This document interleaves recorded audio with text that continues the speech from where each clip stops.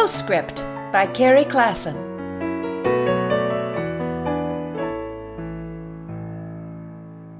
Perfection is the enemy of progress, according to Winston Churchill.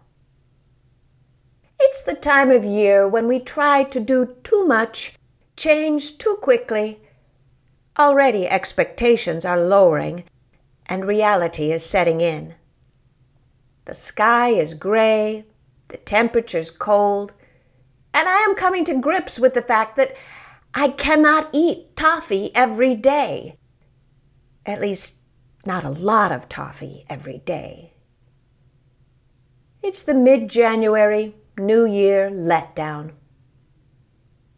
More people die this time of year than on average. I imagine they make it through the holidays, finish off the toffee, take down the tree, look at the gray weather, decide the new year is not looking significantly better than the previous one, and give up the effort to keep on living. I spoke with my grouchy friend yesterday. This is the same grouchy friend who has cursed my cheerfulness in the past and is a source of unflagging pessimism, so I should have known what was coming.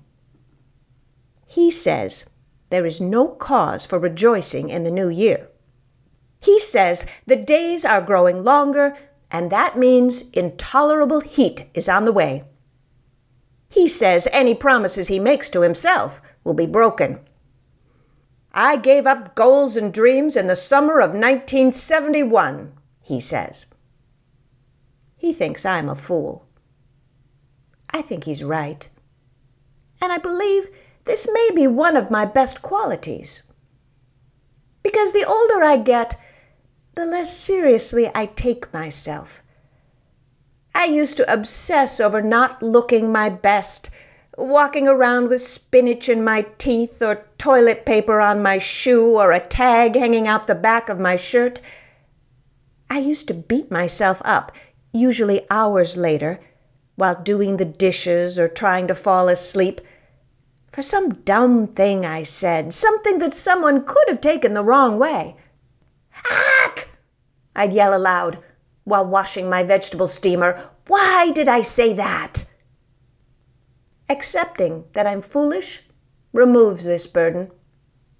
If I don't take myself too seriously, I can't expect anyone else to. If I accept that I am imperfect and just treat myself with love, I can hope folks will follow suit. I might wonder, as I did last night, what I am doing in the kitchen at 1 o'clock in the morning, eating the last of my sister's homemade toffee. Should I really be doing this? I might ask myself. But now I answer, who wants to know? And there's silence. It turns out that no one cares if I stay up too late eating toffee.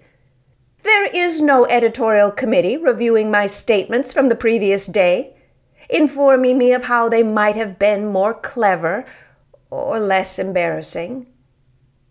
As a result, I feel a lot more free. I can make that phone call, not knowing what I will say until I say it. I can have a conversation with a stranger, not caring so much about what they think of me, but letting them know that I am interested in them. But the key to all of this, to any of this, is action. I have to forgive my gaffes and blunders in advance and do something rather than nothing. I have to do something imperfectly if I am to make any progress at all.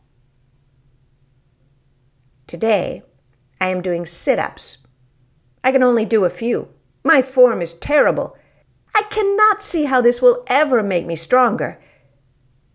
But I'm doing them anyway. And while it's much too early to tell, it's possible that I'm making progress. Till next time, Carrie.